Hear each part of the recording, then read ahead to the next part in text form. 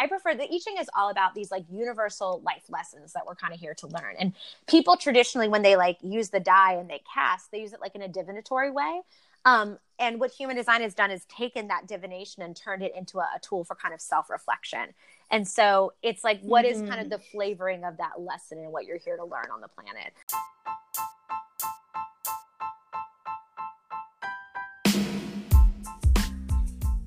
Welcome to episode 4 of the Cosmic Laundry Podcast. My name is Giselle Plamondon. I am a clinical counselor and psychological astrologer, and I started this podcast to have real, grounded conversations about seemingly mystical and woo-woo things. This episode is the first one in what I'm going to call the expert interview series or something like that. I'm still trying to figure out a cute little name. But this episode is going to be a little bit different than the last two. So if you've been following along since the beginning of the launch, the previous episodes were very... it was more about, I brought on people that are doing really beautiful and big, impactful things in the world. And within that, we talked more about who they were and less about what they did. And that's one of the biggest reasons that I started this podcast, is to have those conversations and to, really just open up conversations about what it's like to be a woman / person / whatever in 2019. This episode is a little bit different. So I brought Jaclyn on specifically to talk about human design. So we go through the profiles, we go through, the sun, we go through, what human design really even is. And we get into some of the deeper layers of astrology or of human design. So this is a really good episode for you if you already have a basic understanding, meaning that, you know about the energy types, you've had a look at your chart, you are curious about it, and you're interested in some of the other stuff, like what the gates mean, what it means when you have a channel, the profile, the right angle or the cross, all of those deeper pieces, not necessarily just figuring out your energy type. I am really proud of this conversation because, Jaclyn and I are very similar. Even the way we got into our, respective crafts is very similar. And this conversation, it just flows. And there's a lot of information here. I've listened to this episode myself already, 10 times. So I hope you enjoy it. I hope you get a lot of information out of this. You're definitely going to want to pull out your human design chart and have Google ready for, just supporting you through this, journey. Hope you have a really good rest of your week, and I will talk to you all on Sunday. So human design basically is this, I like to describe it to people who aren't, spiritual or woo-woo or have never heard of it before as like the Myers-Briggs meets astrology. It's because it's very much like a system that helps you understand kind of who you are and how you operate in the world, but it's not question based. Like with the Myers-Briggs, with like Strength Finder, with resources like that, you answer a questionnaire, but human design is completely predicated on the idea of your birth time and like what the, like cosmic heavenly bodies were doing at that time and how that's kind of activating or blueprinting your energy for how you're going to walk through the world, and who you're going to be on the planet, what challenges you're going to face, what's your karma, what's your dharma. So it's 4 different systems that kind of magically came together to create this bigger master system. It's the chakra system. It's the Chinese I Ching. It's Kabbalah's Tree of Life, and it's Western astrology. So I always say it's like those 4 systems got together in a room, had some really nice chemistry, turned the lights down, got freaky, made a baby, and then human design is what kind of, resulted from it. Love it. Yeah. Okay, yeah, I really like comparing it to Myers-Briggs too, because it does give you like a deeper layer of like really minute understanding of your personality. Yeah. Whereas astrology is a lot of, I mean, it's story and it's archetype, right? Yep. So there's a lot of room for interpretation with astrology. And there's whereas both. with human design, there's both in human design.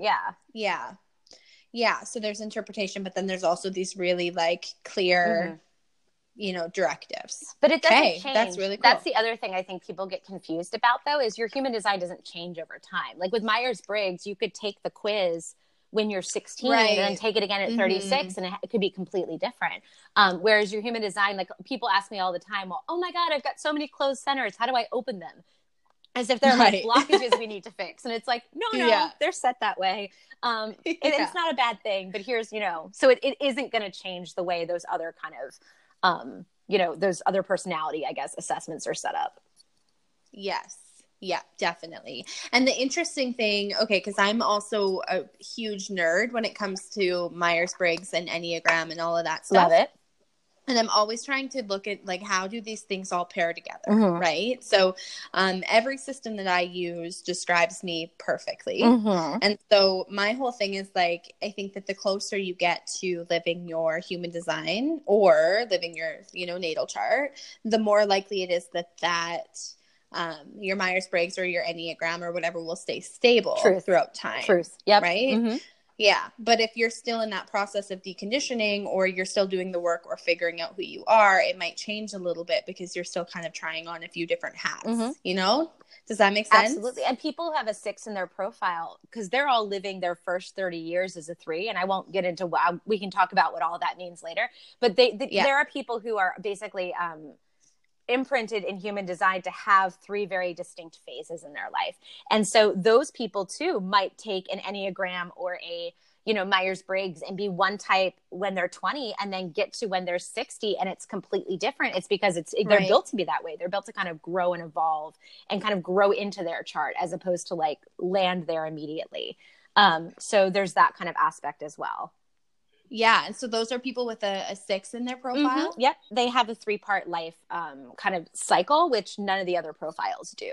Yeah, they're the one I love. They're going through their charts because I end up with a lot of my clients end up being between like 25 and 35. And so they're either like pre-Saturn return, in Saturn return, or after Saturn return, which is right when that first life cycle, that first kind of cycle of life ends. And, or I guess stage of like the life cycle ends. And so when they're able to either look back and be like, oh, that's why that happened. Or, ooh, that's why that trial and error happened. Or this thing failed. Or this thing didn't go the way I anticipated. It's all of a sudden like a click happens. Because it's kind of like 6s live their first 30 years as a 3. So it's very, very trial and error. I have to experience it to learn from it. I have to bump into it and kind of get my hands dirty and figure out what it is, as opposed to I take other people's advice. So a lot of times we exit that phase, or folks with that 6 profile line exit that phase feeling a little bit literally and metaphorically scarred because they've learned things the hard way. And so when we're kind of looking back, it's like, oh, that makes sense why I feel so different than I did before my Saturn return. So that's another kind of layer to this whole thing. Okay, that's really cool. So I wonder if Saturn would be more prominent or more, important in a 6 lines. Like, does it line up that way? It totally does. It is. Yeah. Okay. That's really cool. It's birth to 30-ish is the first kind of set of the first, I guess, part of that triptych. And then 30-ish to your Chiron return is the second phase. And then Chiron return till whenever we die, Lord willing, or whatever the universe has in mind, is that 3rd phase if we don't expire beforehand. And so it's very much a trial and error phase, then a reflection phase, then I have this wisdom I can share, kind of a wise woman phase. So they grow like into the Mother Crone exactly. kind of vibe. Oh, I love that you said that. I'm constantly telling people like crone is not a dirty word; it's an honorific. Like you become the wise woman. Beautiful. Yeah, people grow into that role model energy. It's not like you're 16 and you're meant to be like everyone listens to me. I have it all figured out. Like we don't. We don't when we're 16. Just universally. Yeah. That's okay. That's really cool. I did not know that. Let's even actually go into the lines. Yeah. I know that's a little bit more advanced, but I think that, all of the info about the energy types and stuff, like that's pretty everywhere. Yes. If people want that info, they can listen to any human design podcast anywhere. Oh, 100%. But let's just go into the lines then. Can you just tell me a little bit about each of them? There's 6, right? There are. So basically in human design, just kind of like in astrology, where your natal sun hits, we call it your conscious sun. In human design, is it basically establishes your karma and your dharma in this world, like what your big kind of incarnation purpose is. Because another thing that human design pulls from is a lot of Eastern kind of theology and philosophy, and the idea of reincarnation, the idea of like karmic growth. And so, whatever your conscious sun touches becomes your incarnation cross, your reason for being. There's always, if you've ever nerded out for your listeners, and gone into your body graph and taken a look at that like crazy mix of symbols that are colored in and not colored in, and there's numbers and there's decimal points. There's typically 2 columns, and there's a column of numbers in black and there's a column of numbers in red. In the column of numbers in black, there's going to be a big number, a decimal point, and then a little number. And that number is either 1, 2, 3, 4, 5, or 6. That number determines your profile when it's next to your sun. So it's typically the line our conscious sun is on over the line our unconscious sun is on. So I hope I didn't go too deep into that. But no, that's perfect. Yeah. So the different lines, basically each one of them has a different vibe. If you have a 1 in your profile, or if when you're taking a look at your gates, you have like the majority of your gates on line 1, first line people, and I'm a 1-3, so this is like my life story. We need to get to the bottom of things. We're really big. I always call myself like, I am like imprinted and blueprinted to be a giant research nerd.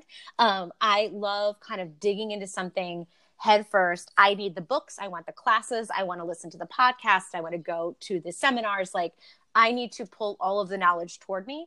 And I need to feel like I have a really strong foundation in something before I feel comfortable sharing it with other people. So the first line is basically the bottom of the hexagram in the I Ching. And it is all about stability and security. And so people, through cultivating that niche knowledge, feel like an expert's always needed. Like there's always going to be someone, a call for like an expert astrologer or, you know, an expert doctor or whatever it is.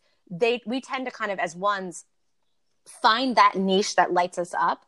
And then we go so nerdy into it that we build such a knowledge base, we have something secure to stand on.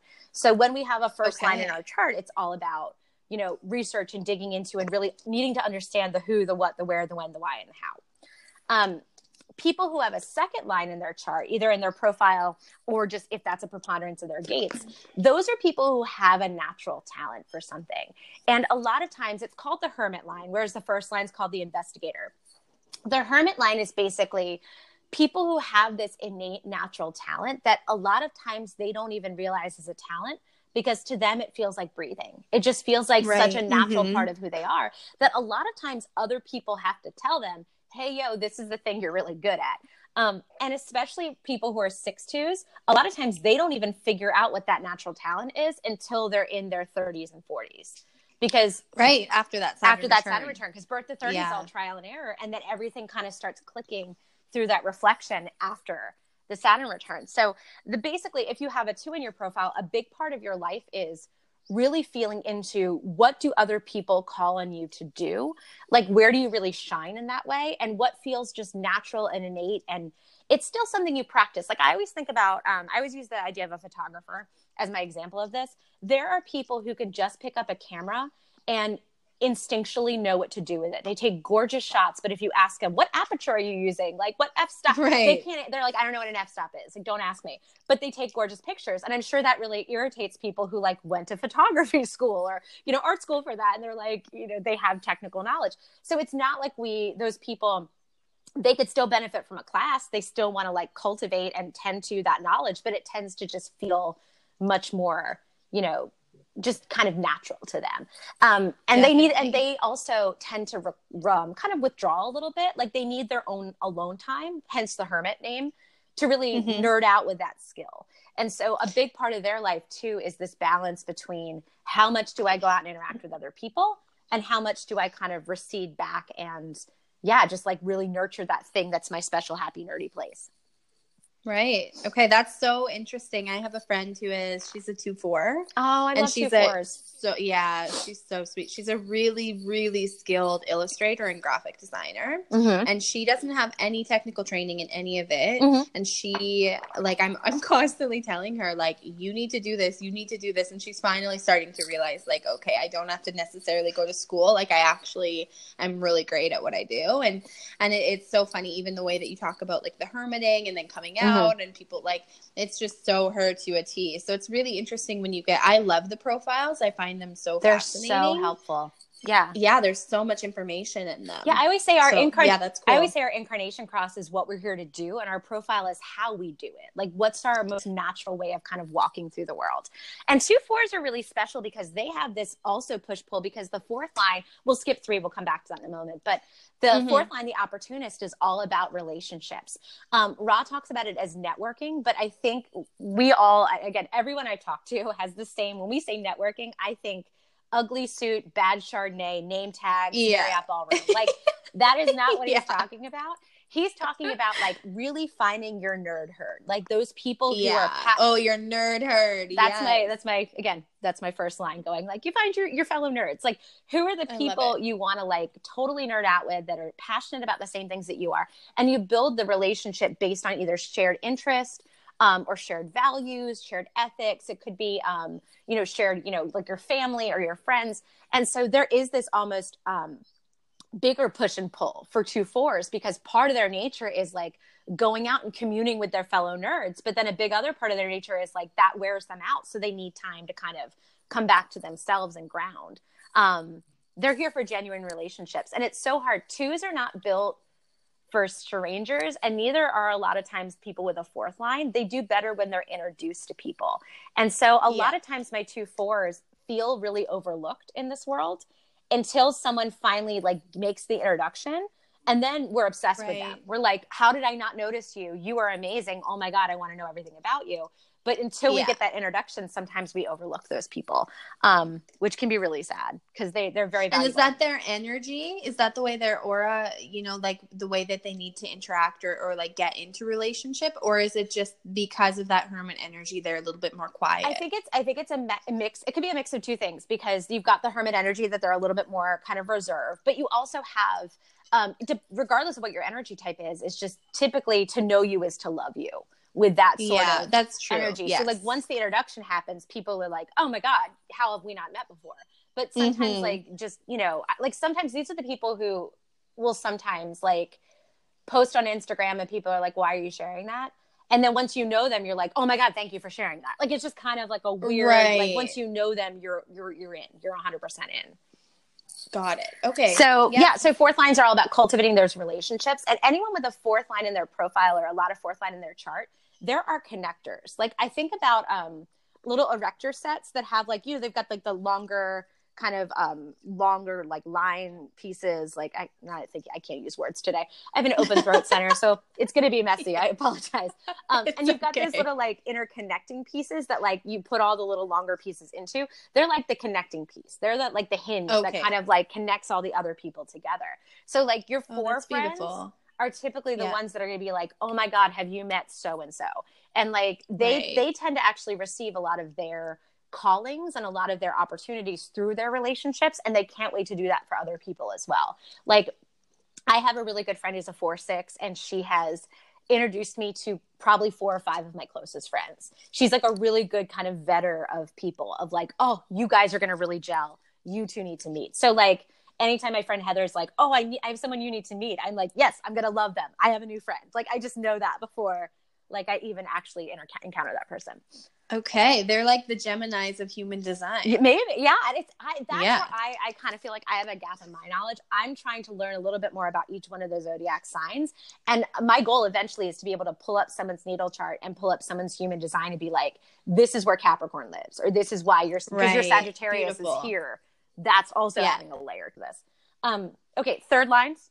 It's called the martyr line. This is that trial and error energy. So as a 1/3, another big part of my life is just, I have that knowledge I have to learn through books, but I also kind of need to try shit out myself. So I always use the analogy of, like, you know, everyone can say, don't run into that fire. It's really hot. You're going to burn yourself. The third line's like, yeah, but maybe for you, maybe you're not doing it right. I'm going to run in. I'll be fine. And then we emerge on the other side with no eyebrows and like, you know, 3rd-degree burns. And we're like, no one else go into the fire. It is absolutely hot. They were correct. It is not safe. Like, oh man. And it's funny because the other 3s or 6s that are before their Saturn return are going to be like, yeah, bitch, you probably did that wrong though. I'm going to go run in. And and then they end up burned as well. So we're here to kind of try things on for ourselves. We need to get our hands dirty. We need to kind of get the scars. It's experiential based learning. So it's that balance if you're a 1-3. And if your third line's in your profile, like if you're a 3-5, for example, like that's how you help solve problems is by trying out different solutions and doing that kind of like trial and error type of energy. Yes. Yeah, I resonate with that for sure. Oh yeah. And like that's, yeah. And as a 3-5, exactly. I always like to think of it as like the Fool in the tarot deck. And tarot's another one of my like special happy nerdy places. Like the Fool kind of throws itself off the cliff and like hopes the angels will catch it. And sometimes we splat like Wile E. Coyote, and sometimes we, you know, the angels do catch us and it's fantastic. That's kind of like the vibe, especially, you know, for 3-5s or 1-3s of just like, we will take big risks. I love that analogy. I always do risky shit and people are like, how are you doing this? I'm like, I don't know. It'll work out. And if it doesn't, I'll figure it out. Like that's definitely a really beautiful way of looking at that because it is kind of this thing of like, I actually don't know how this is going to work. I have no plan. Yep. I have no idea, but it will work or it won't. And then I'll figure it out, you know? We are always the people who everyone looks at us and goes, I can't believe that you did that. Like, I can't believe you quit your job and started a blog on human design and that's now your job. Or I can't believe that you know, decided to go to art school in Paris. Like, we're the people who are like, this is what I want. I'm going to try it out. If it works, great. If not, I'll figure it out. And like, and a lot of other types might be, or other profiles rather, that might feel a lot more scary to them. They might not understand or feel connected to taking that kind of risk. Where for us, it's just kind of like, nope, that's just the way we are. Like, we'll dive in. Well, we got the 5th line, which is the other line in your profile. The 5th line it's called the heretic. You guys are the problem solvers of the world. And sometimes a big challenge for anyone with a 5th line is it's kind of like a blessing and a curse. So people tend to look at you and go, oh my gosh, you are the only person who can fix this problem for me. Like, it has to be you. You are my hero. Please come right in and save the day. And anyone who's got that 5th line in their profile needs to kind of take a big step back and be like, am I though? Like, is that something I can actually do? Like, is that in my wheelhouse? Like, is that my special set of skills? Because if you try, I always liken it to like, if you're a dentist and someone comes into your office and is like, can you take a look at my foot? I've got this fungus. Like, dentists who are, you know, 5s typically have to go like, okay, I'm a dentist. I'm not trained in feet. I'm going to refer you to someone else. Whereas the person in the chair could be like crying and being like, you're my only hope. You're the only medical professional I trust. So a lot of times, like, you kind of elicit this just like implied trust from people. They just assume this amazing overall across the board competence. So you guys have to kind of deal with that. That kind of projection on you all the time of like, of course you can take on this thing. Of course you can do it. So you have to know yourself well enough to be like, okay, is that something I can take on? And the way setting those boundaries. And the way you're going to do it's through trial and error, where, you know, if it's something you're, you know, versed in and you have that background, you're like, perfect. Let's roll up our sleeves. Let's dig in. Let's try this out together. But also knowing, you know, like those healthy boundaries, like, you know, let me refer you to my friend, the podiatrist. Like, they're going to probably be able to help you better with your foot. And there is a bit of a heretic energy too, because a lot of times we defer to the 5s, to be the people who kind of rage against the machine. And kind of, we project on them so much hero vibes. Like, I think about, are you watching The Handmaid's Tale on Hulu? No, I haven't started it yet because I know that once I start it, I just won't have a life anymore. Like, that's all I'll be doing. Canada's own Margaret Atwood is a national treasure. I hope you guys take care of her. But in just a quick, like, you know, little recap, there's a character named Alfred. well, her name is June, but everyone calls her of Fred because that is the weird, awful, almost a hair's breadth away from where we are world where the story takes place, where the women are now of whoever their designated, I guess, keeper is. And Right. Offred is now in a position in this show where she's constantly being asked to do things that are risky to her, to kind of be the person who stands up for the injustice. And you have like dozens of women, but somehow they look to her to be the person to solve it. Like, you smuggle these letters, or you be the one to kind of, you know, get this child back, or whatever it is. And as opposed to like everybody kind of collectively coming together. So there's a lot of pressure put on her shoulders because they look to her to kind of be the hero. And so that's a big theme in a lot of time Five's lives, is people turning to them to be that hero figure. And then finally we get to the Sixes.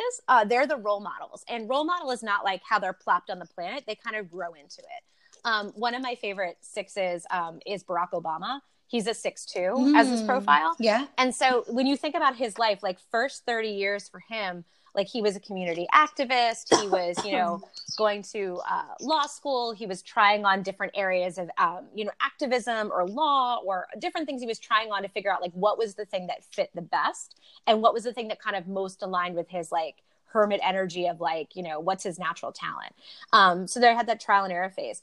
30 to 50-ish for him. Like, he became America's president at 47, which is right on time. Like, that's the time where everything kind of settles down for Sixes. They tend to call in their stable career. Their family kind of settles. Their friends kind of settle. He met Michelle during that time, got married.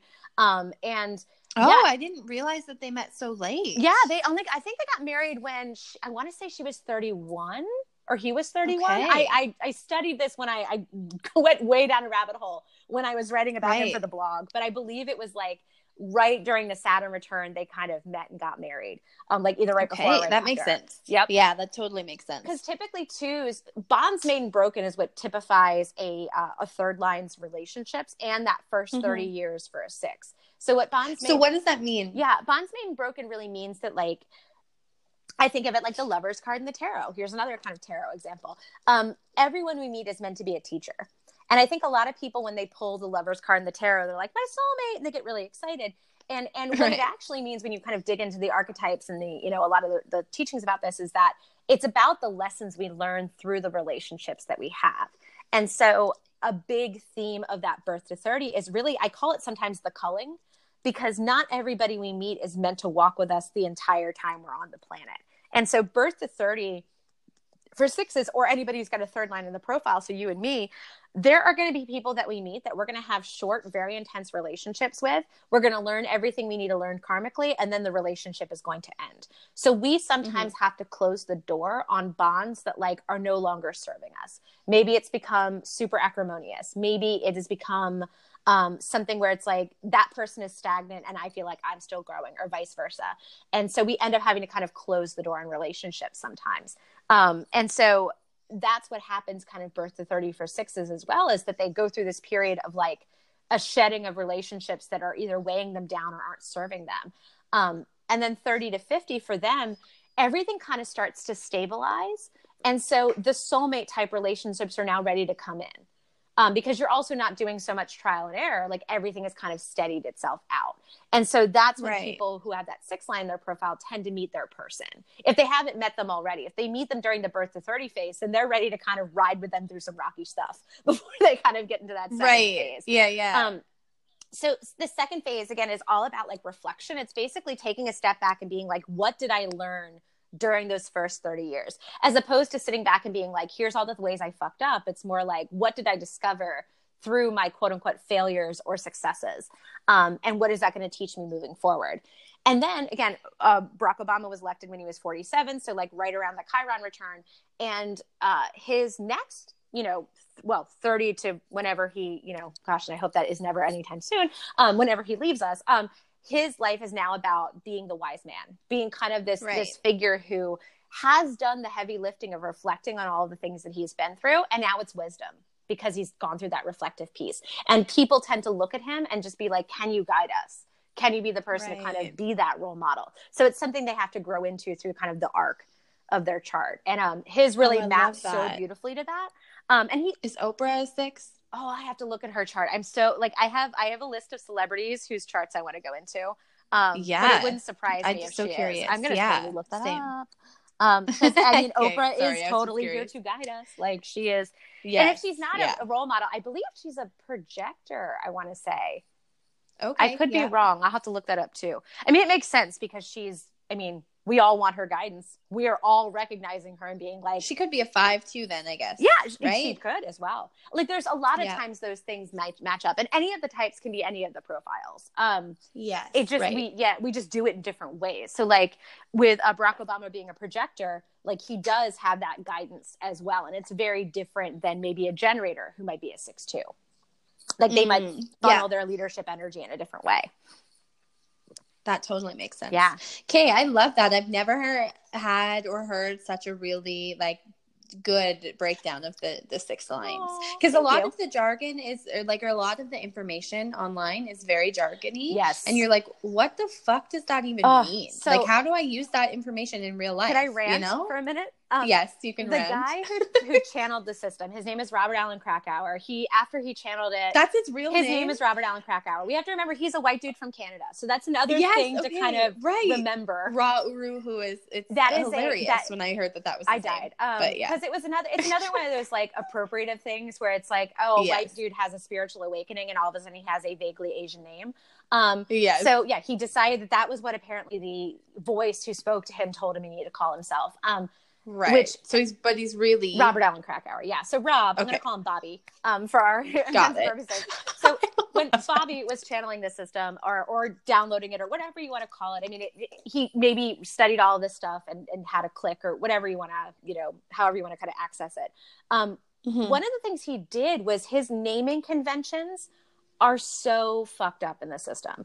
So before I came to human design, I was a literacy specialist in elementary schools, which means like I really understand how children learn how to read and how the English language works. So that's rad. That's really cool. I'm such a nerd in different ways. But one of the reasons that language works is because we all have shared understanding of what certain words mean. And that's also why language evolves, because we all kind of decide now, dope doesn't just mean heroin, it also means cool or whatever it is. Like, so his use of language though is so ego forward, because he'll take words and be like, opportunist does not mean anything negative now. It has this new neutral meaning that I've just decided it means. But people will look at their profile and be like, I'm an opportunist?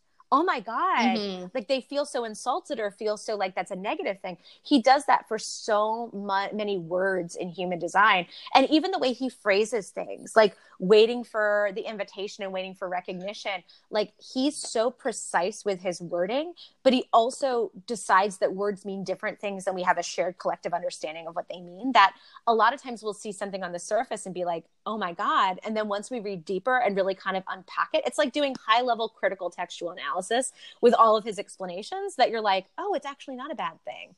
Oh, wait. Oh, I love that you have that background. I love that you have that background. I am such a nerd. Like I used to teach teachers how to teach kids how to read. That was my job for years. Yeah, that's so cool. And that makes you like extra qualified to have these conversations about the way that he uses language. Because that is everyone's talking about human design and how damaging some of that language could be, right? It breeds misunderstanding and it breeds miscommunication. Like, for example, my biggest, one of the biggest things that I come into all the time is projectors. Their entire strategy is wait for recognition and an invitation. And people shorthand that as wait to be invited.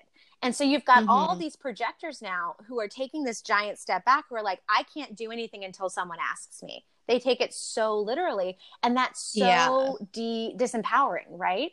And what actually the projector strategy is, when you read the whole thing, is projectors are our guides. So the analogy I always use for like the 4 energy types, and there's 4, not 5. That's another big misunderstanding, is that I always use a construction site as our big analogy. So manifestors are the people who are like, we need to build a luxury high-rise apartment complex. That is my idea. I'm going to get the funding. We're doing this thing. Because manifestors are the big idea people. And they start informing people around them, hey, I'm building this apartment complex. Generators and manifesting generators. And manifesting generators are like a subtype of generators that happen to have their... So you'd put them as the same. They are the same. Yeah. According to Ra, when he channeled this, they're the same. The only difference is they have a motor connecting, a motor center connected to their defined throat. So basically they have more energy to kind of manifest than just the pure generator does. And so I always joke they've got a little bit of manifestor DNA and a little bit of generator DNA. And it's kind of those two things coming together. But they're technically, again, according to a generator. So manifesting generators and generators, we're here to respond. Like we have these basically we get lit up by some of the ideas that the manifestor has. Maybe we're like, I love construction. I want to be the person who lays the foundation, or I want to be the person who designs the kitchen. And so we kind of niche in and figure out what part of that construction process lights us up. And we give our physical energy to that thing. And when we give our physical energy to that thing, we can we're in it. We're like the Energizer Bunny. We're like 16 hours designing a bathroom. Awesome. Because it lights me up to do that. Projectors are the guides. They're here as almost like the project manager who say me as a generator, I was lit up by the idea of designing the interior of the apartment, and say I'm working on the kitchen, and the project manager, the projector might come up and be like, you are so good at bathrooms. I know you're designing the kitchen right now, but would it light you up more to look at the bathroom? Because I have someone over here who's dope at kitchens. Can we switch? And so they're good at kind of figuring out the best way for us to channel or direct that really intense energy that we have so that we're getting the most joy, we're making the biggest impact.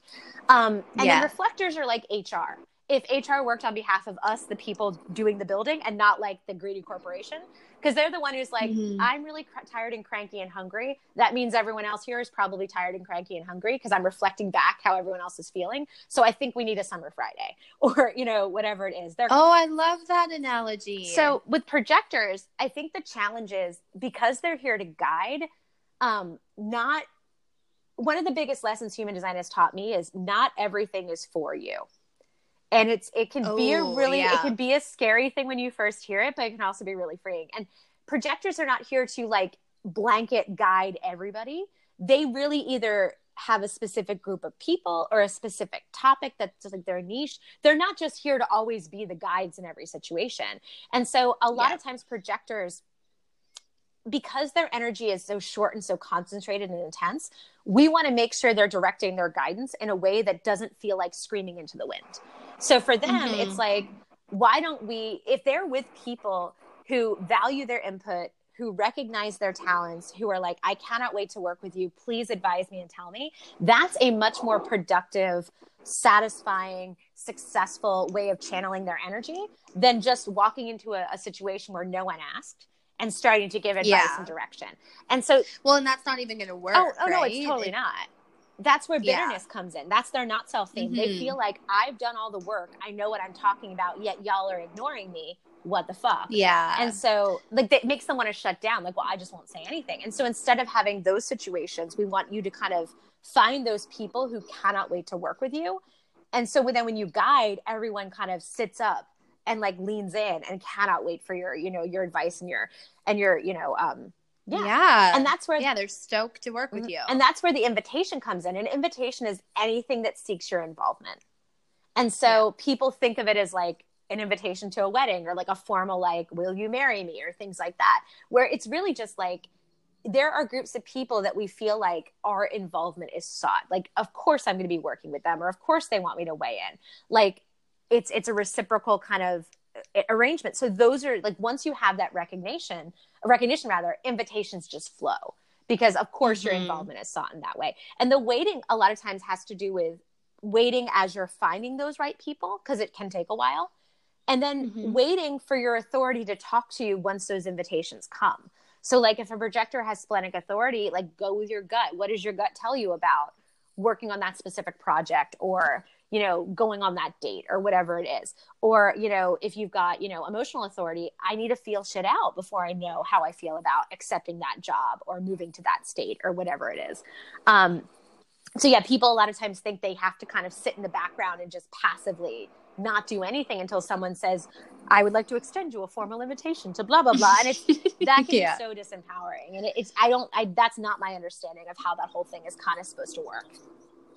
Yes. Yeah. I know, so I'm surrounded by projectors. My sister, my mom, my dad, my partner, most of my friends, I'm surrounded by them. Yep. And I know they're always like kind of in awe of my ability to just kind of like go out and make shit happen. Yep.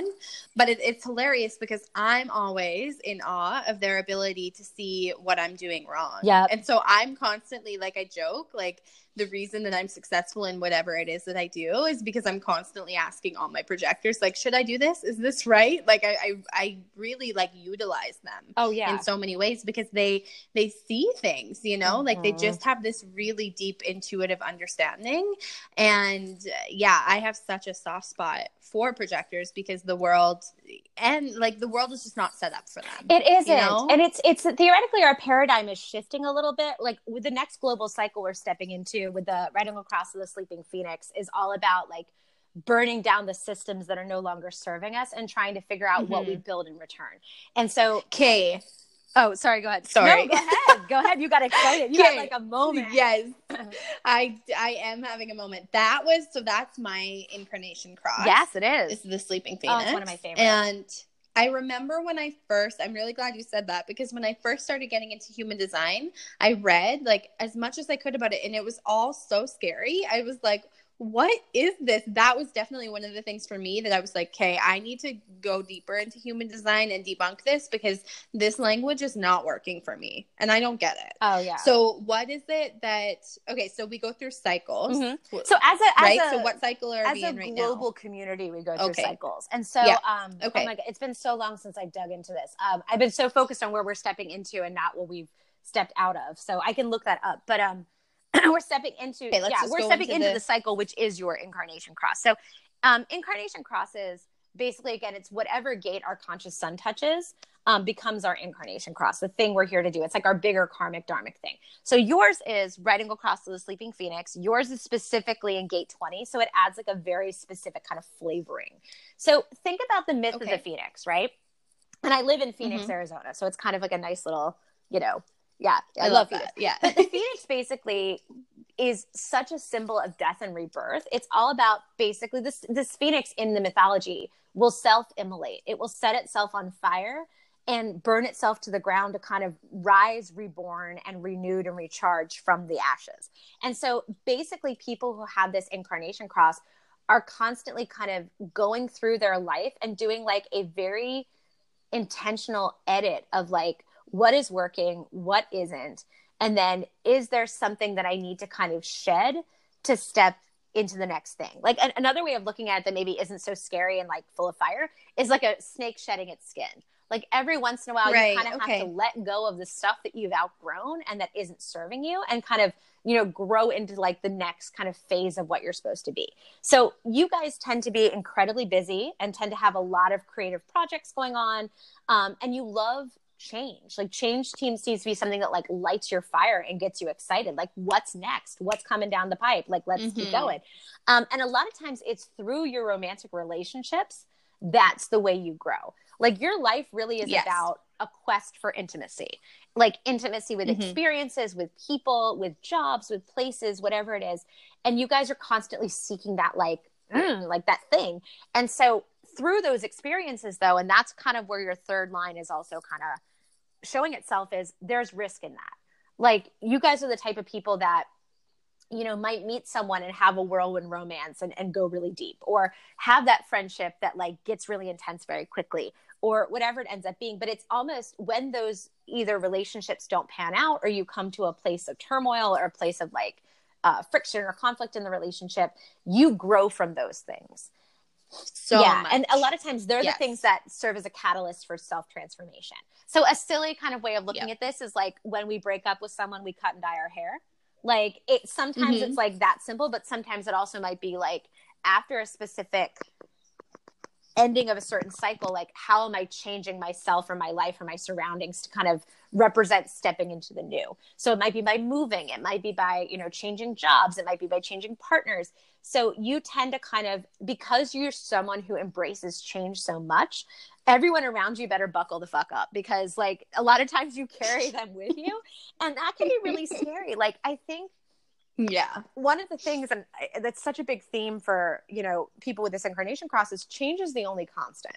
And that's just one of nature's laws, is like change is the only constant. And in life, the more we push back against change, the harder that change becomes. So you guys kind of inherently, intrinsically know that.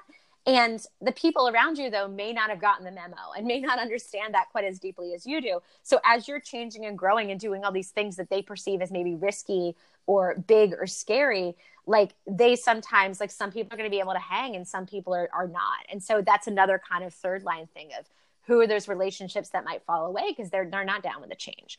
So, yeah, you know, that's so interesting because like that was one of the things when I was looking at, you know, the package you sent me. I was like, you know, over and over it said, you know, change through relationships or transformative change through relationships. And I literally can look back, especially at romantic relationships, not necessarily as much with friendships, but definitely romantic relationships. I can look back at like me before that relationship and me after that relationship. And I almost can like look at my personal growth and transformation through the before and afters of every relationship that I've had. And that's powerful because then there are people who are wired where, like my chart's not that way. And thank God for the projectors in my life. I've gone through times where it's like I've dated the same guy over and over and over again. Like it's a different human, but it's the same set of baggage. And so it's like I sometimes will learn the same lesson 2, 3, 4 times before, thank God, a projector sits me down and is like, what's the pattern? Like, what's the common denominator? What are you doing? Like, can we reflect a little bit? Like, what do we learn?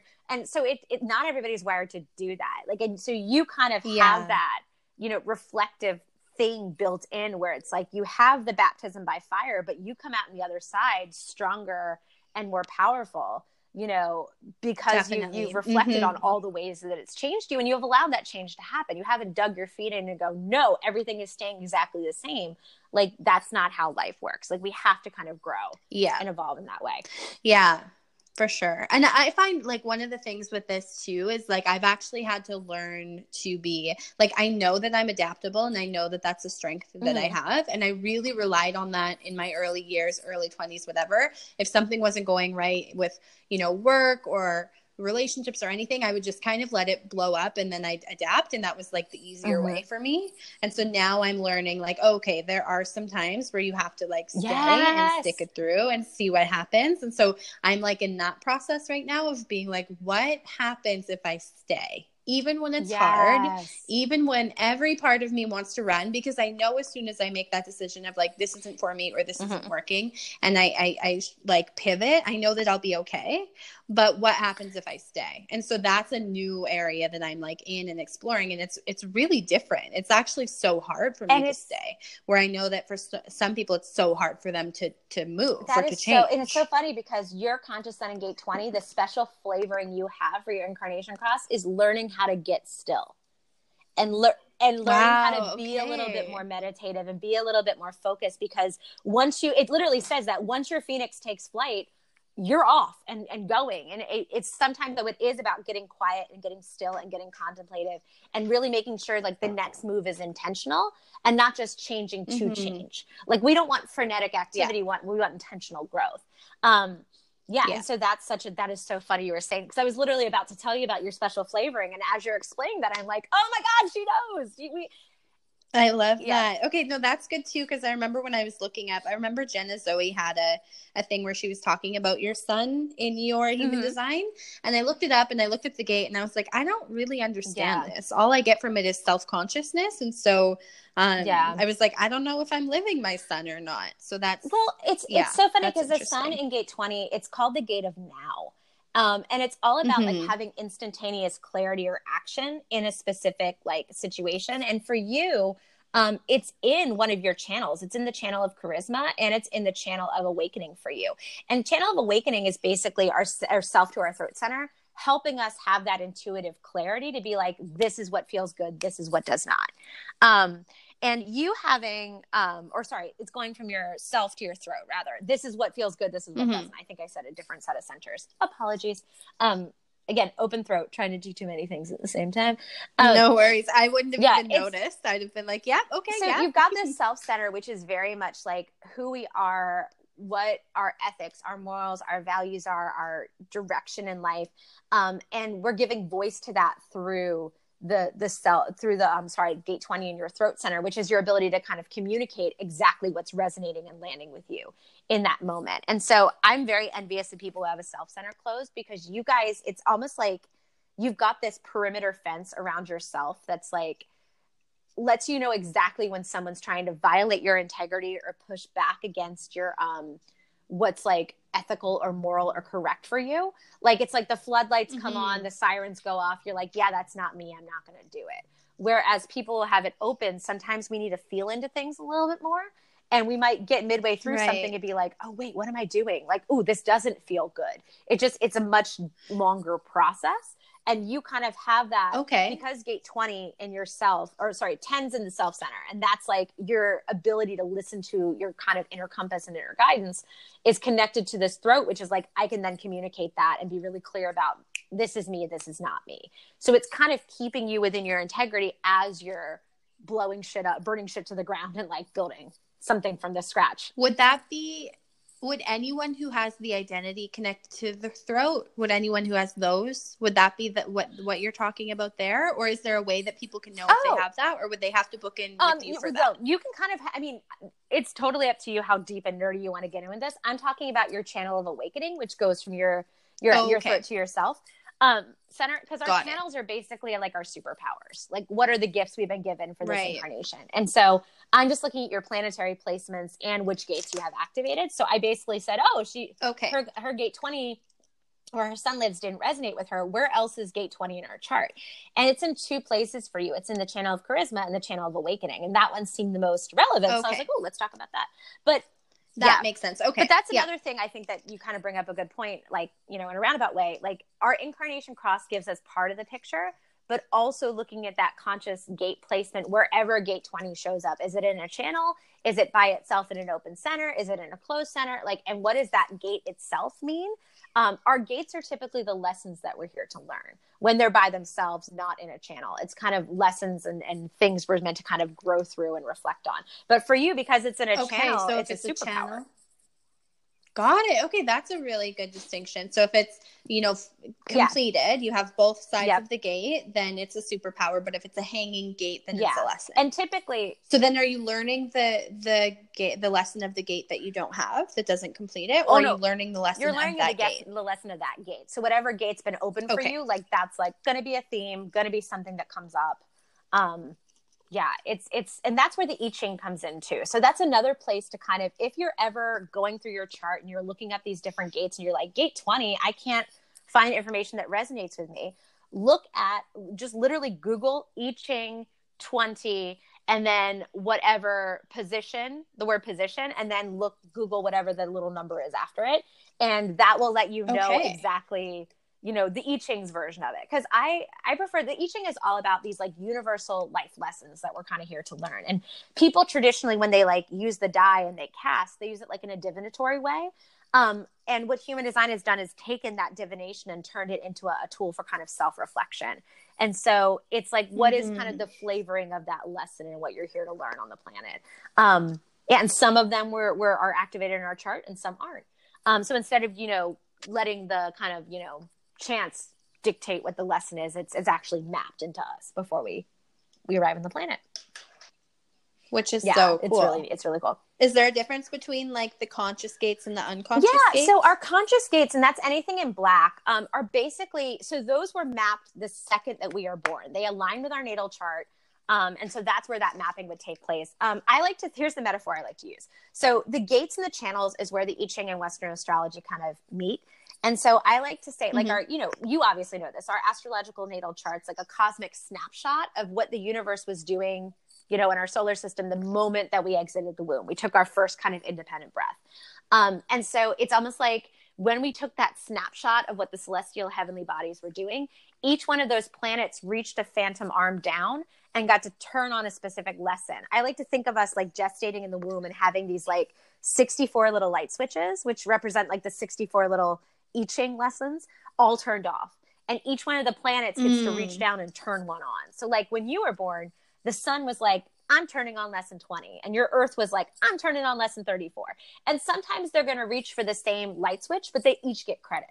So whatever gets flipped on the second you were born, that's your conscious design, or sorry, your conscious personality. And it's typically stuff we're a little bit more aware of because it's closer to the surface. So the same process happens 3 months before we're born as well. They call that our unconscious design. And it's basically the universe being like, and this doesn't matter if you were a planned C-section, if you were premature, if you were, late, if you were exactly on your due date.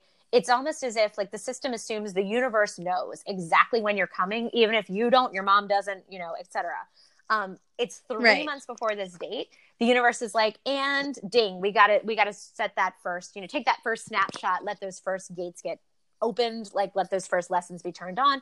So again, same thing, snapshot, phantom arm comes down, certain lessons get turned on. And so when you have, and this kind of gets a little more sophisticated, when you have like a lesson turned on, like you said earlier, like in one center and that gate gets activated, and then maybe the one on the other side of the channel gets turned on as well. That's actually what defines your centers, is having a channel that connects them so energy is flowing through.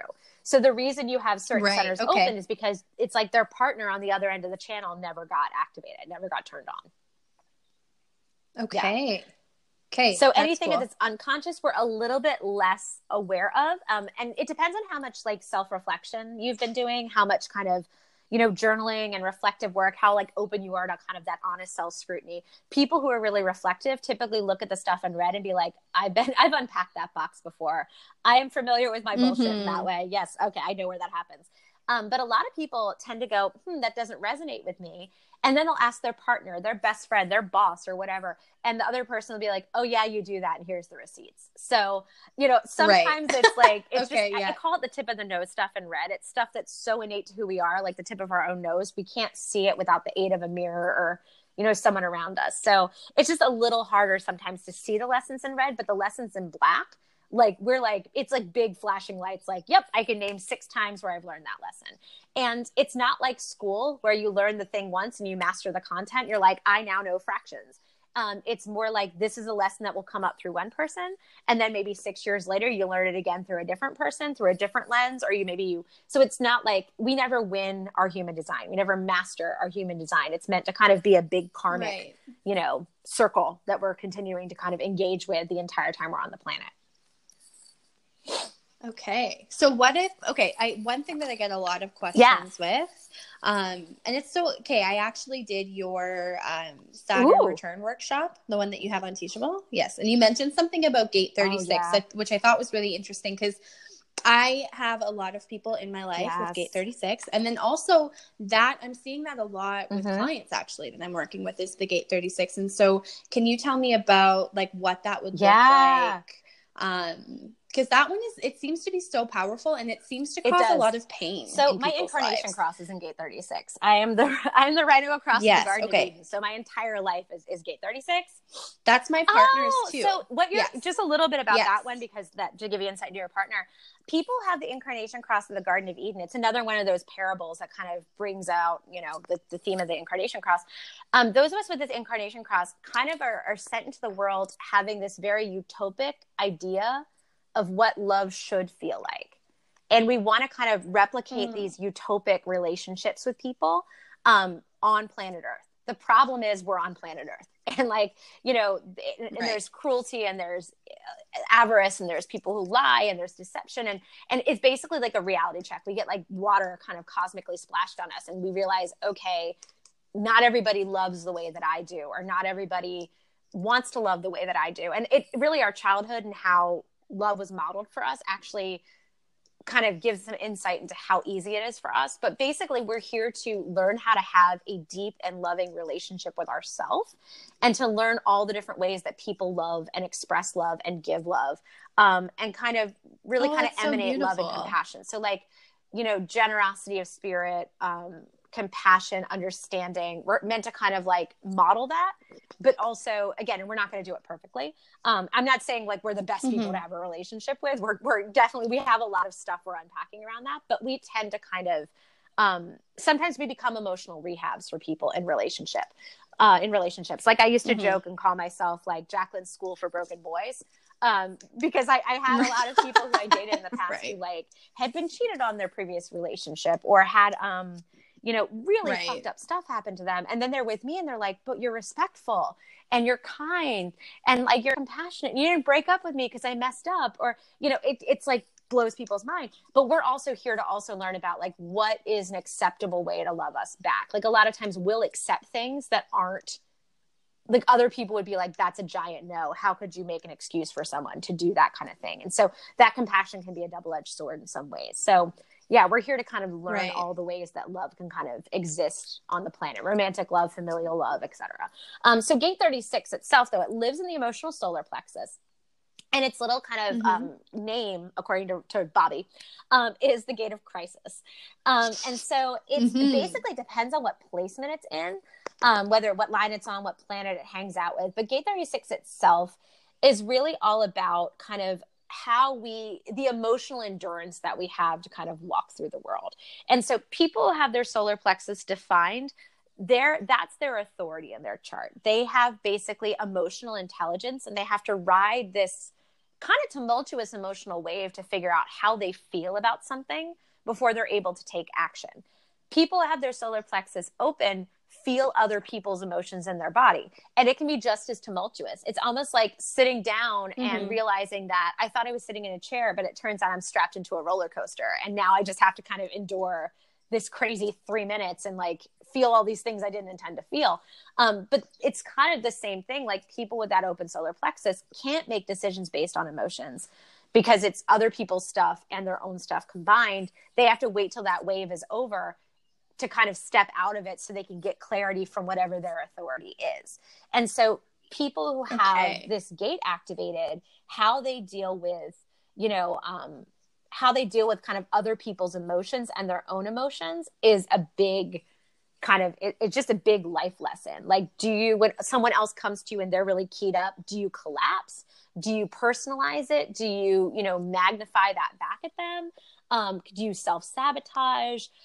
Or how do you kind of, do you approach that person who's struggling with compassion and understanding? Do you put that distance and say, let's both talk when we're calmer? So there's a lot of different lessons we learn through gate 36 on the different lines, but a lot of it's about waiting for emotional clarity, and how we kind of, allow emotions to either impact us or how we kind of, how we navigate really tough emotional feelings. Right. Okay. Yeah, that makes a lot of sense, especially just with the people, not just him, but then also some of the other people I know that have this gate. Can we go into what it would look like? I don't know. This might be really way too nuanced. Do you want to go into it on the different not lines? Be able to do this, but just what it would look like. So for example, with that gate, what it would look like if it was conscious versus unconscious. Would it change, or would you express the gate in the same way? Everyone expresses the gate depending on what their circumstances are in the world. I can give you an example. Actually, it's funny, I blogged about this, so we can even share that link with your listeners. Here's an example of I always say each gate has a healthy expression and an unhealthy expression. So when we're in alignment, when we're really living our highest lives, being our best self, it's like that meme of higher self versus, the Kermit with the little, hood on. So there's the times where we're being really self-indulgent, and then there's times where we're, really living our best life. So I'll use an example from when I was in the classroom. I taught first grade. I did Teach for America after college, and I was in the South Bronx and in New York City. And so I was in a very low-income area that had a lot of economically just disadvantaged students, and it was totally massive opportunity gap, a lot of racism in the way that the funding was allocated for this school. Anyway, I had a little girl in my class who was going through some stuff at home. Her mom and her dad had just gotten divorced, and dad kind of disappeared out of the picture completely. And so mom was mom was Jamaican. Mom had this very kind of tough love approach to the world, and was very these are the rules, this is the way things are, and just ran a really fucking tight ship. And so dad had always been the pushover. Dad was the type of guy who he told me a story once during parent teacher conferences of she wanted Doritos, and it was in the middle of a snowstorm, and he put on his coat and boots and left the project and went and found a open bodega and got her some Doritos. And he just would do anything for the kids. And so when dad left, she had a yin and a yang kind of at home, where she had the softness and the toughness. And when dad left, it was just the toughness. Mm-hmm. And so she was acting out a lot in my classroom, especially when she felt like she didn't have a choice. So when I was in the unhealthy expression of this gait and she would have a massive tantrum, it would get me fired up too. I would end up yelling back, or I would try to just control the situation. It was like teaching 101, like worst classroom management. Like it would just turn me into like, and I would cry. I would feel like the worst teacher. I'd be like, I'm not serving this child. What am I doing in this classroom? Like I'm doing damage. It was just awful, kind of like I was letting this emotional outburst of hers really like take up residence and like put down roots within me. But when I was having a healthy kind of reaction to it, it was like I could really be that pillar for her who's like, okay, she's going through a really rough time. How do I look at this with a generosity of spirit? How do I, battle with her and like on behalf of her, like in a line, side by side with her, and not combat her in that situation? Like, why am I fighting for control when like she's also fighting for some sort of control? So like being able to kind of approach it with compassion and be like, okay, let's kind of, how come I'm not allowing myself to, because I have an open solar plexus. I can typically get really good emotional information from people about how they're feeling. Like on good days, I could sense, this little girl, she's having a rough time. I think a tantrum is coming. And I could do some things proactively to be like, let me give her some choices. Let me make her my line leader. Let me give her a little special attention and some compliments. And I could typically head off the tantrum. Right. But if I was, really emotionally depleted, it was like, oh, fuck, here we go again. Like, and I would get, so it's all about kind of learning how through that gate to hold that space for all of her big feelings. Cause she was 5 and 6 years old at the time. And like, we can't expect any 5 or 6 year old to really be able to articulate, I feel like I'm not in control. Someone help me feel like I'm in control again. So it's all about like my healthiest expression of that was compassion, was, anticipation, was, generosity. And my low state of that was just panic, was, trying to micromanage, was like, almost amplifying the conflict without realizing I was doing that. And over personalization with it. So she was just one of the many teachers I've had over my life. Even though she was my student, about this gate and how it kind of operates. So what do we, Okay. That definitely helps me understand. And I like the high road, low road kind of thing. Like I talk about that a lot in astrology. Two people could have the same birth chart and they could be using the energy radically differently depending on if they're using the high road or the different low road. Would you find, yes, exactly. Would you find that people who have it part of their conscious personality would be more likely to take the high road because they're aware of it? Or does that I think it totally does matter. I think that, the things that are, it's like we're aware of a friend of mine he was really funny. He used to say, I'm familiar with my work, where he's like his body of work. And he meant like, I'm familiar with my bullshit. And like the stuff that's in our conscious design, I'm always like, I'm familiar with your work. Like, it's just kind of, I see where I'm kind of on my bullshit in these ways. Anything that's unconscious though, it might have to be pointed out to us. It might be a partner being like, hey, I noticed that every time you talk to your mom, you're a raging bitch afterwards. Like, let's talk about that. Or, and it might be little things like that where someone else has to kind of gently shine that light. Or it might be over time, like a therapist or a friend or even yourself, you come to the realization, fuck, like I'm really letting this specific person get under my skin in that way. Or they knock off my emotional wave if you have that defined. And like, that ends up like, dumping me in a different, I'm making decisions in the height of the wave and I shouldn't be, or whatever it is. It's funny. I have a good friend who has emotional authority in her chart, and her way of regaining control when she's in her emotional wave is to go shopping. So I always know when she's in a rough place because she's bought a new furniture for her living room, or she's, I remember one night we went out and I just like, I wasn't judging, but I noticed that like every time we went to a store, she ended up buying several $100s worth of things. And I kind of like said, I was talking to my mom and I'm like, over under on when I'm going to get the text about all the stuff that needs to get returned. And like within 5 minutes, she's like, okay, I went too crazy. Here's what I'm going to bring back. And it's like, I get that. Cause when you're in the wave, it feels so out of control. She was like, where can I pull control to get some of that back? It's just all about how the solar plexus teaches us how to navigate feelings. And each one of those lines represents a little slightly different nuanced way of how we learn that lesson. But, we want to just kind of be, just how do we breathe through it? How do we experience it? And then not like, we don't ever want to like, sequester ourselves from other people and be like, I don't want to feel anything, so I'm going to live in my house and not go outside. It doesn't work like that either. I'm gonna hermit and just never experience anything. Yeah. So okay.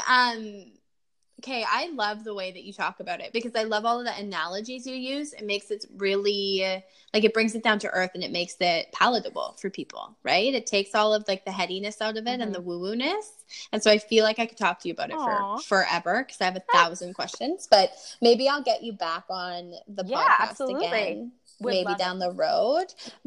Yes, but I'd love to get into, like, what your – so, okay, one of the things that I – tell clients all the time when it comes to astrology or human design or anything like this where a lot of it is quite interpretive, I tell people choose someone who sees the world in a way that you like. So choose an astrologer that breaks it down in a way that feels good for you. Choose a human design analyst that specializes in the things that you're working through or whatever the thing is. And so I always like to ask people, like, what is your ideal client? Who do you like to work with? So I love working with people who aren't kind of so often left field. They want to know how to make it practical. They want to know how to make it actionable. Yes. And I get nervous actually when I hear people using some of the I guess official human design language. Like one of my least favorite phrases is if it's correct for you. Like a lot of people who've been certified, I find that's, and I'm completely self-taught. That's kind of something I want to be transparent about is I figured the system out completely on my own. I have some questions about the way some of these official quote unquote official places like certify people and like we don't need to get into that unless you want to, but one of the things I hear all the time from people who have been certified is if this is correct for you. And there's this kind of like almost like overt dedication to speaking about it exactly the way that Bobby did. And they would call him wrong. Right. And there's almost like this deification of him. And that to me feels a little bit like he was a dude. You know, he was a human who had human flaws and human challenges, and he definitely put his humanness and brought it into the system. And so I want people who want to talk like human beings. And like, we want to acknowledge the flaws and the challenges, and we want to have practical conversations. Anyone who takes it to this, like, I don't know, this almost too kind of esoteric place. Like I get a little nervous when I get emails from people like that. And I'm like, I don't know that. And sometimes I will actually pass them on to someone else. I have a little list of readers that I think talk about it in a way that's different than me. And so if I feel like there's that disconnect, I know I'm not going to be able to serve them the way that they need to be served. And so I feel like the Santa Claus that sends people to Gimbals in Miracle on 34th Street. I'm like, this person actually might be the better, fit for you. But yeah, I want to talk to real women and real men and real people who, just want to kind of get down and dirty and really dig into what's working and what isn't. So if you're not self-reflective also, we're probably not going to be a good match. Right. So that's another kind of, so I want to have practical conversations that are accessible, that are actionable, and that are honest and self-reflective. Okay, I love that. And the really great thing about that is most of my audience, because that's the way I approach astrology as well. I have the same thing. I'm self-taught. I ended up going into and doing some trainings and teachings, and they were really nice. They helped me out, but I didn't get anything more out of them than I already had before. And so I am also very like, if it's not practical, I don't give a fuck. Like, I don't want to talk about it. If we can't make this work for you, if we can't make this something that is a tool, then I don't really care to use it. And so, so that's a really good fit with my audience, because pretty much everyone that I work with is like, okay, but how do I use this? We really bring it down. And specifically, I work a lot with women and couples, because I'm also a clinical counselor, and that's kind of like what's my focus within my practice. And so it kind of like blended into how I use astrology and all of these things too. So you do work with couples, right? You do a chart analysis? It's not just couples. I will get parents who are like, look at my son's chart or look at my daughter's chart, or people who are like, okay, my mother-in-law are just like really button heads. Like, let's look at our charts together or whatever it is. So I do comparative analyses for anybody who wants to kind of look at like their chart versus whoever else's. But I definitely work with couples. And I think my favorite question that I give Elisa, and I'm interested to see how you answer this as well. I get emails from couples all the time, or like one half of the couple that's like, will you tell us if we should break up? And I get so I'm like, no, I will not. And here's why. But like, do you get that as well? And like, Yeah. I do. I always like, my thing is like, I tell people all the time, like, do not make your decisions based on your astrology or your human design. Just don't. Like that's a recipe for like victimizing yourself, right? Because then you're going to be 55 years old and you're going to be like, okay, like what if in 20 years you don't even believe in this stuff anymore? And then you go, okay, I used this system to make all of my decisions. What would have happened if I had just listened to myself, right? So I definitely also, I don't even do, like, if you call me and you're like, okay, I've been seeing this guy for 6 months and I want to know if he likes me. I won't even do that. Like, it's like, you're either like in a committed relationship and we're problem solving, or we're not using it. Yeah. I mean, I will do the whole, I get that a lot I have a crush on this guy. We're kind of seeing each other. How do I understand him better? That I will do. Yes, I like that. But I don't do the whole should we break up. My favorite is this person my soulmate? I'm like, I am not a psychic. Like, I am not, this is not prophecy. And that's the other thing. I get a little nervous when people try to use human design for like divinatory or like prophetic purposes, because it's really kind of a, like I always say, you know, it's nature and nurture. Like we were talking about with astrology, it's not just what make and model car you're driving, but it's who's in the driver's seat. And so, and what the conditions of the road are. You know, if I'm driving, you know, rocky back road trails, like the wear and tear on my car is going to be very different than if I'm on like well-maintained highways, you know. So it's kind of the same for our human design. Like you can have twins born like within, you know, minutes of each other with almost identical natal charts, and they're going to end up with, it just depends on what happens to each twin and what, you know, all the different events that like lead them through their life, even if they have the same chart. Yes. Yeah, I agree with that totally. I think that you can use your information as a tool to help guide you towards where you want to be. But if you use it as a tool to make decisions about what you should do, it's just not going to work in the same way, you know? How would people even use human design? Like, do you mean like when people track where the sun is now? That's the part that makes me a little nervous. Okay. Except for reflectors, which I can see how that would be helpful for them, because it's really how the moon is kind of transiting their different gates. Because, you know, we move, was it the moon? You can tell me, isn't it what, every 2.5 days the moon changes? Yeah. So that makes sense to them, because they're like, oh, on this part of the month, I might feel a little more touchy in this way, or, ooh, this might be a theme more toward this part of the month. But I also want to make sure people aren't manifesting problems where there aren't any. So that's where I also, it's almost like if you read a horoscope and it says, don't leave your house today, you know, are you going to make problems exist where they wouldn't otherwise? Or, you know, anyway, I get a little nervous about that. Okay. No, so with astrology, I think it's super helpful sometimes. I used to not even have conversations about what was going on cosmically at the moment, because I have the same kind of thing. Like, I don't want you to go out and start problems with your boyfriend because I tell you that Mars and Venus aren't getting along today. Exactly. Like, I don't want you to do that.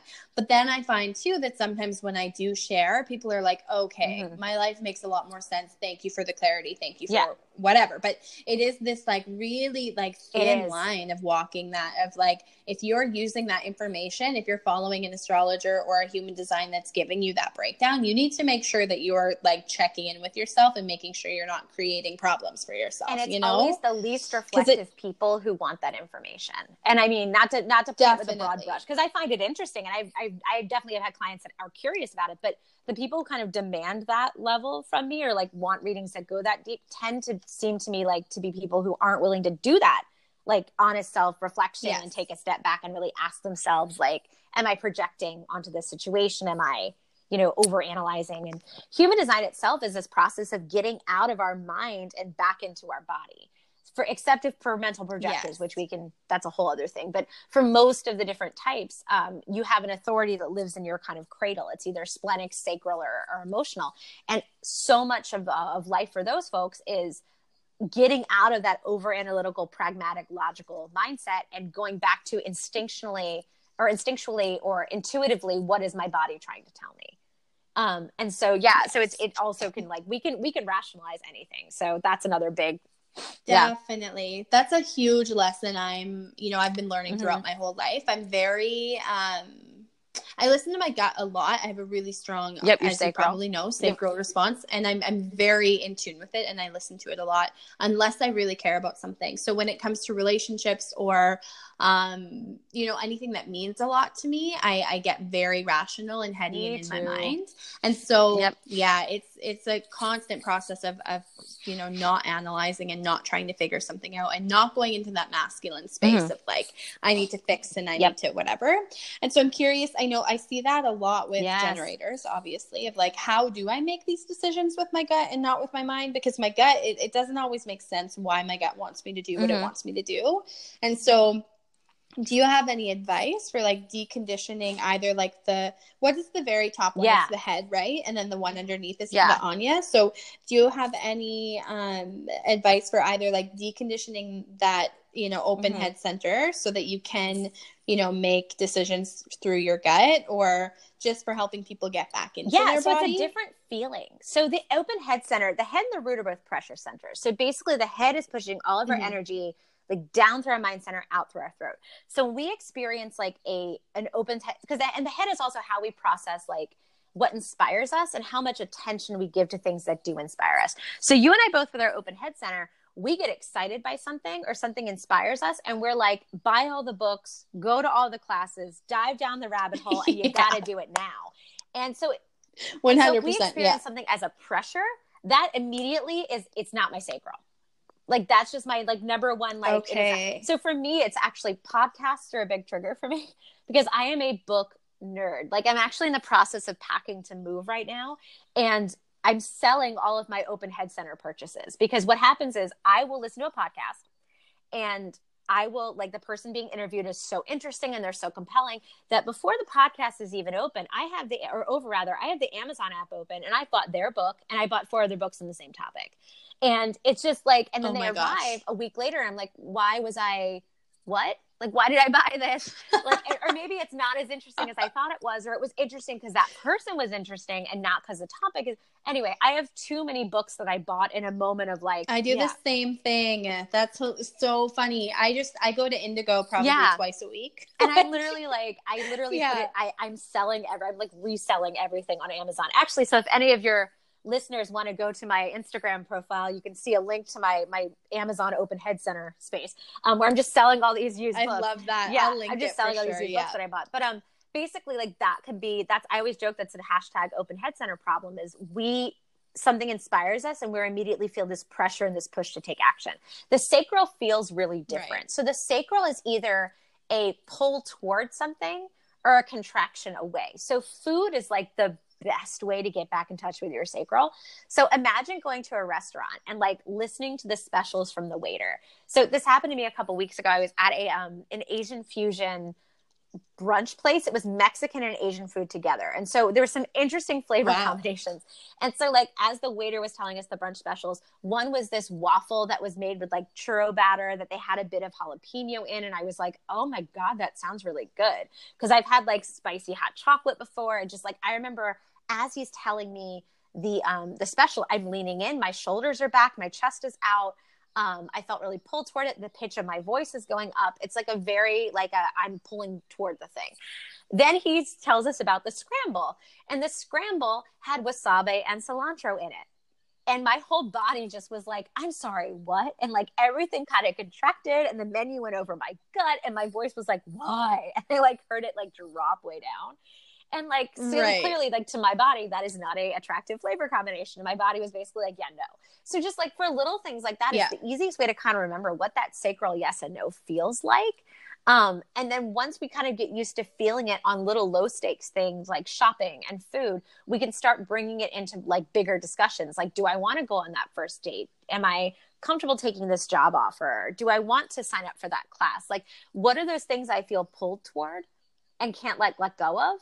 And it's consistent. So a sacral pull is going to last beyond just that initial, like, I need to buy this now. Like, you're still thinking about it hour, or when it comes up later, you get that same pull. It's not like you'll forget about something that's a pressure. It's very like, that's a different kind of thing. Does that make sense? Yes, definitely. So would you recommend that people who have, if their inner authority is sacral, would you recommend that they, you know, take a beat, like while they're learning to listen to it? Just take some time and see. That's what it means with wait to respond. You're waiting for your authority to weigh in. A lot of people think the waiting means, like, again, you have to wait to have something to respond to. The waiting actually refers to, what is my authority saying? And it's harder for people, like, you're kind of lucky as a manifesting generator because you guys love to be busy. You love to have like a lot of things going on. Typically manifesting generators with emotional authority struggle because their body is like, go, go, go, but they have to wait till they've felt everything out first. And that emotional wave can take a couple days sometimes, or longer. Yeah. And so they don't have that instantaneous yes or no. Those of us with sacral or splenic, the waiting is much shorter. It's basically like, and I'm looking down at my gut right now, but I always jokingly, like, if it's a sacral thing, sometimes I'll even physically look down and be like, okay, what are we doing? Like, how do we feel? Like, let's just take that 30-second pause and like, feel into my spleen. Is it a yes or a no? Or feel into my sacral if that's my authority. Is it a yes or a no? And for manifesting generators, the waiting or not manifesting generators, rather, people with emotional authority, that waiting is much longer, but that's kind of what the waiting refers to, is just allowing our authority to weigh in before we do, especially if it's a major life decision. If it's something minor, you can just go with what feels good in the moment. But yeah. Right. Okay, yeah, that makes sense. And then with the spleen, having that defined, what does that look like versus? So spleen is a little bit different. So I'm a weird setup weirdly as a generator because I am spleen, sacral, root, and that's it. The rest of my chart's completely open.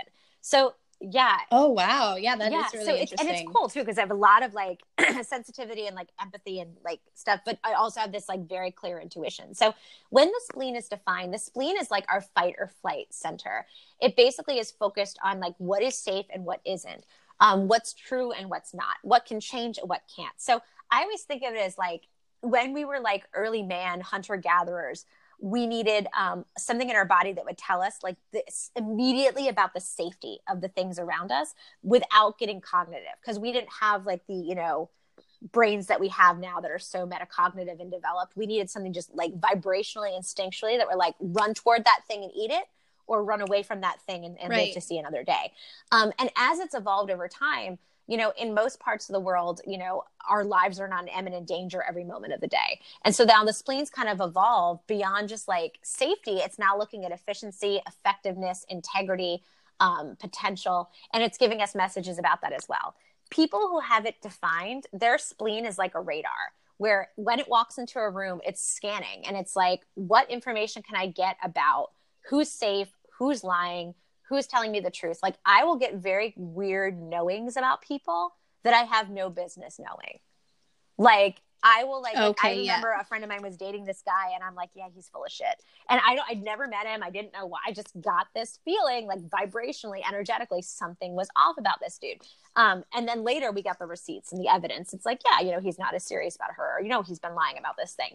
So typically people with a defined spleen get very clear information about, you know, others, which helps them lean on it to make decisions. And so a splenic, typically it's connected to our digestive system and our adrenals. So typically a splenic yes is like that, you know, that I want to lean in. I want to fight for that thing. I want to like, I might get my palms sweaty, my face flushing, my stomach might feel like it's in my throat. It's kind of that excitement. And the no is that contraction away. It's like your stomach in your shoes, kind of hollow knees. Like, I want to get as far from that thing as possible. It's like that flight response. And it also can kind of just be a knowing. Like sometimes there's not really we just know things we have no business knowing. The mind, though, again, same thing with the sacral, wants to get involved to be like, well, they haven't actually done anything yet. Can you prove that they're lying? Or can you prove that this person's shady? So people with it open, they're getting those same impulses. The problem is their body is not fluent in vibes. Like, think of it as like going to a restaurant in a country where you don't speak the language, and like, the waiter's trying to talk to you, the sommelier is trying to talk to you, the hostess is talking to you, and the busboy has a question. And you're there with your English to like whatever dictionary going like, can someone just one at a time, hold on. So people with an open spleen, your body is taking in all of those messages at once, and it's not translating them fast enough. And so a lot of times that manifests as anxiety or fear or stress. And it's really, you're just so sensitive to all the other people around you and how they're processing information. It's like a bad game of telephone. You're not quite sure what's being said, and that can cause some anxiety. So you guys want to avoid making decisions based on anxiety or fear or stress or those kind of heightened things, because they're not necessarily yours. Just the way I can't make a decision based on big emotions, because I'm probably feeling other people's stuff through my open solar plexus. So I have to kind of take a distance from that as well. Yeah, that makes sense for sure. I have an open solar plexus and an open spleen. And so I've been really learning to like take time to get clarity and be like, I'm not going to make decisions based on either of those things, because I am prone to really big emotions and then also really big anxiety. And then I also noticed in your, like, I'm curious about this because I get this question a lot. There's like some human design questions that I get and I'm like, I can't answer that. I'm sorry. And so I get the question a lot of, what does it mean if so obviously if you have an open center, that's, a deep place of wisdom for you. You have to decondition all of that. But what does it mean if you have an open center and there's no gates connected? Because I noticed I have that with the spleen. So I always think of it as any center you have open and any gates activated at all. Think of it as like, we're going camping. You and I are staying in a cabin overnight. The window would be the gates with a screen. Like, so we could leave that window open all night. And like, because we've got that screen there, because you've got the gates in that open center, it's filtering what's coming in. So you're kind of, anything that's coming in is coming in through the lens of those gates you have activated. There's a bit of a filter there. Okay. Anywhere you're completely open, we have no screen. So we leave that cabin window at night. We wake up, we've got a bat on the ceiling, a raccoon in the corner. There's a bear going through our backpack. Like, anything can come in if you're not being like observant and vigilant and just like aware. And so it's just that much more open, which is probably why you said like, I'm prone to big anxiety. That's because you don't have anything grounding you in your spleen to help you filter the impulses you're getting that are coming in. Wow. Okay. Yeah, that makes a lot of sense, because I find, I can be hit by a wave of anxiety out of nowhere. And then like over time, I've definitely learned how to decipher whether it's mine or what's going on with it. But I also noticed during periods of high stress, it's really hard for me to make decisions, because I'm like, I don't feel calm at all. And I've learned that if I make decisions when I'm not feeling calm, I always regret it. So do you have any, I actually work a lot with people. I don't know what it is. I think it's because people with open spleens tend to be looking for, I don't know if this is true or not, but I find that a lot of times we tend to be looking for something outside of ourselves. It totally is true. Like, that's just, people with an open spleen don't like being by themselves, because it's almost like on some unconscious level, that you don't have everything kind of energetically sussed out the way that someone with a closed spleen does. And so you either tend to kind of find other people with an open spleen because like safety in numbers, or you're really attracted to people who have their spleen defined, because you're like, if I hang out with them, I could just follow their cues or follow their leads. Yeah, definitely. Yes. Yeah. So I find I get a lot of my clients have an open spleen. Very rarely do I have a client that has a defined spleen. And so I'm curious if you have any, like, how would you decondition the spleen? Well, I think you kind of gave a really kind of good example. Like, when you're feeling those big waves of anxiety, I think a lot of it is like taking a step back and pausing and being, I know it's hard because in the moment you're like, everything's heightened. It's so hard. If you can kind of take a step away from it, and even maybe like, if you can go to a room by yourself, or go to, a place, if you're at work, like, can you close the door and be in your office, or go use the restroom or whatever it is, and try to get space away from other people.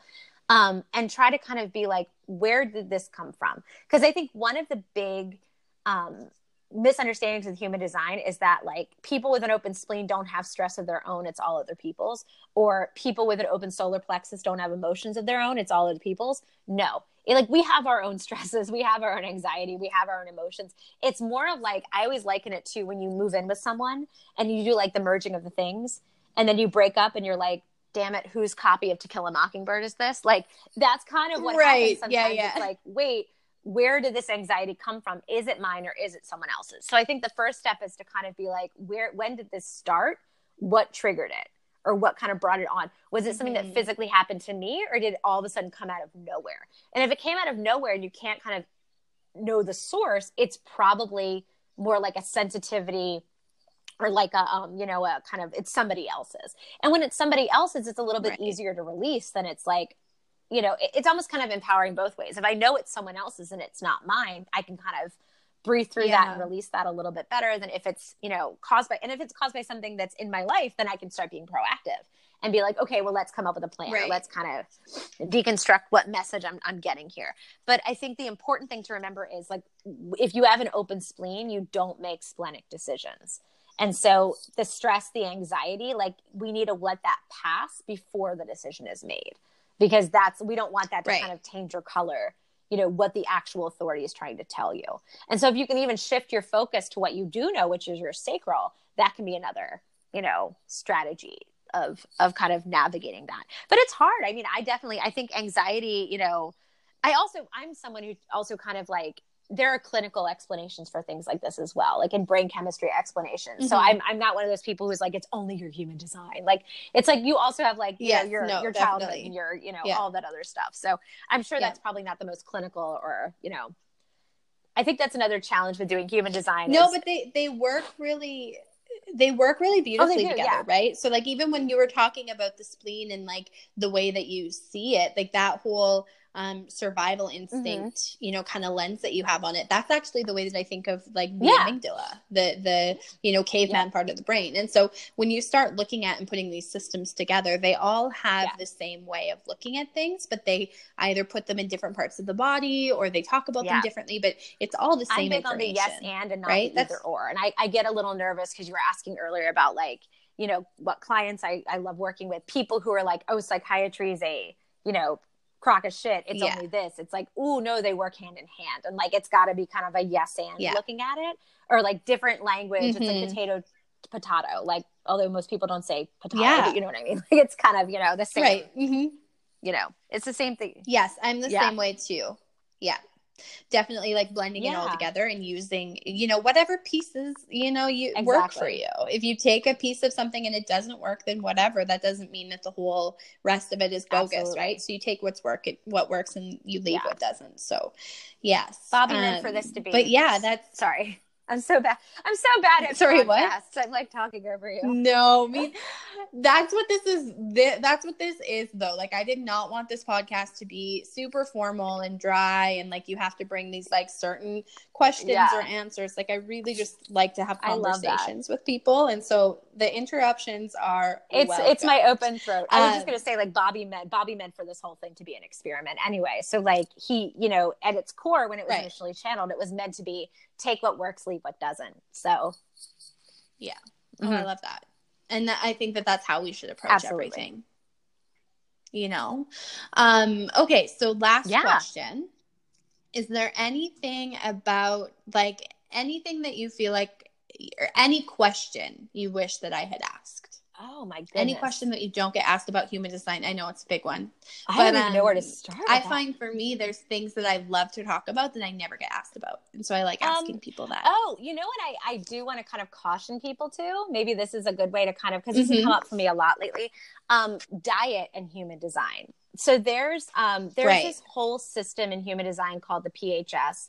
And it goes into what you should be eating and when you should be eating. And I just want to kind of caution people to tread carefully there. So the way that the system looks at it, and I've kind of tiptoed into this a little bit myself, it tends to align it to, like, it looks for big kind of themes, whether like if you should be eating alone or with other people. And some of the recommendations that they come up with are really disordered eating. Like, one of my clients had his done, and it was like, he was told he has to eat by himself in the dark with his hands, one ingredient at a time. And that was like his like dietary prescription.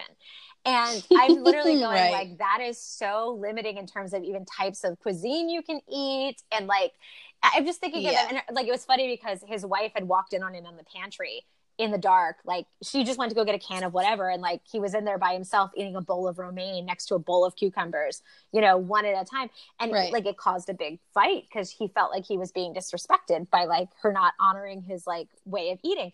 And so I think there's some wisdom we can glean from the PHS. Like, for example, I bet he was told he has to eat alone because he may have an open heart center. And, like, people with an open heart center, we tend to, like, have crappy willpower. So if, like, you're trying to eat healthier, like, I have an open heart center, there's certain people I know, if I'm, like, not dieting or maybe trying to like eat a bit healthier this week, like I'm not going to have dinner with my friend with the open heart center because we'll end up eating all of the French fries.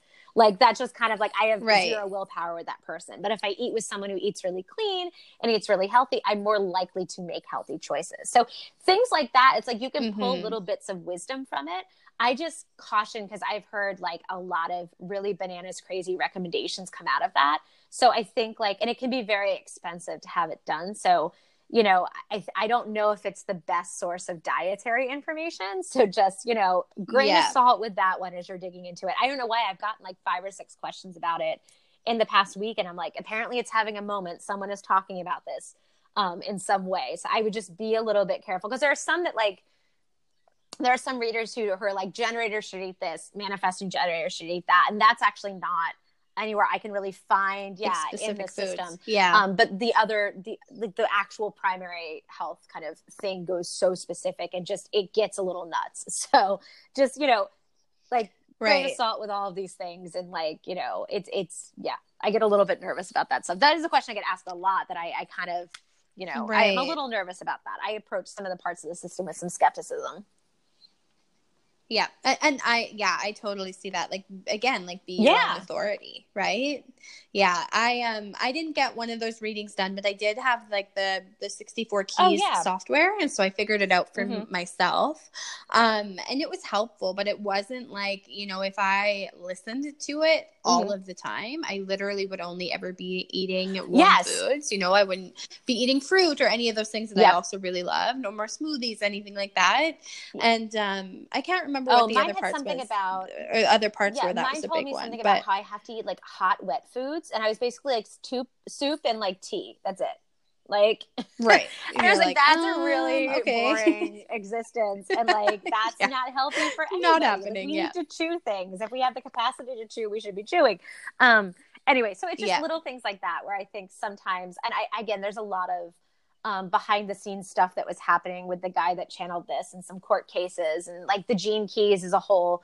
The 64 keys comes from the gene keys, which was a system built by one of the students, Richard Rudd, of Robert Allen Krakauer, and they were in court for a while litigating over intellectual property rights. So a lot of this stuff too, I wonder how much of it is a business decision versus kind of the core of the system itself. So, because there's not a lot of, you know, accessible information on that. So again, just buyer beware, just be very, you know, like I think bring your analytical hat with you.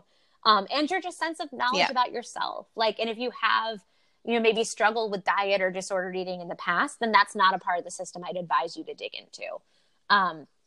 Definitely. Okay, I'm so glad that you said that, right? I tell people that all the time. Like, cleanses can be healthy. Doing all these different things can be healthy. But if you're coming at it from a disordered eating kind of, you know, headspace, it's not going to work for you. It's not going to be healthy for you. So, thank you for saying like, that.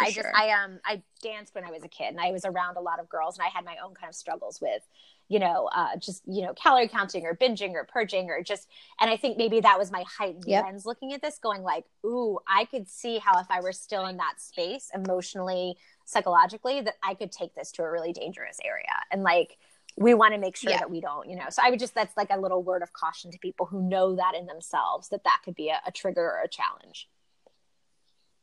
Okay. I love that. Yeah. Thank you. Okay. Well, thank you so much for coming on. Thank you. I had so much fun. I'm so happy to have you. This was great. Yeah, me too.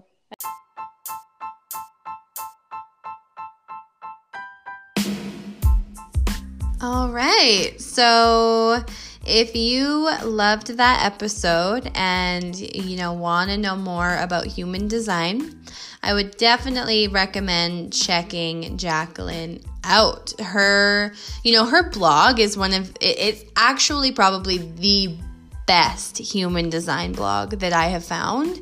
She goes over everything there, and she's even right now, I think, in the middle of going through, you know, all of the gates. So you can get any human design information that you want from her website, and you can also book readings with her on there. I love her. I think that she brings such a grounded and real perspective to human design, which is one of the reasons why I was really drawn towards her and her work. And then she's just very thorough. Very, very, very, very thorough. Man, that was a lot of varies. But in, you know, not just her writing on her blog, but even, oh my gosh. Okay, so sorry. I just thought I heard someone outside and had a little panic attack. Just a little mini one. It's fine. Oh my gosh. Anyways, as I was saying, her blog is really thorough, and then even the information package that she sends you when you get a reading, and she said that the one that she sent me was like a tiny baby one compared to what you would normally get in a full reading. So I love that about her. I love how thorough she is. I love how much information she gives, and yeah, she makes it really practical and, you know, usable. So I hope you guys love this. Like I said before, rate, review, do all the things, and let me know, you know, any feedback that you have. I welcome it. Hope you have a really good week, and I will see you all later.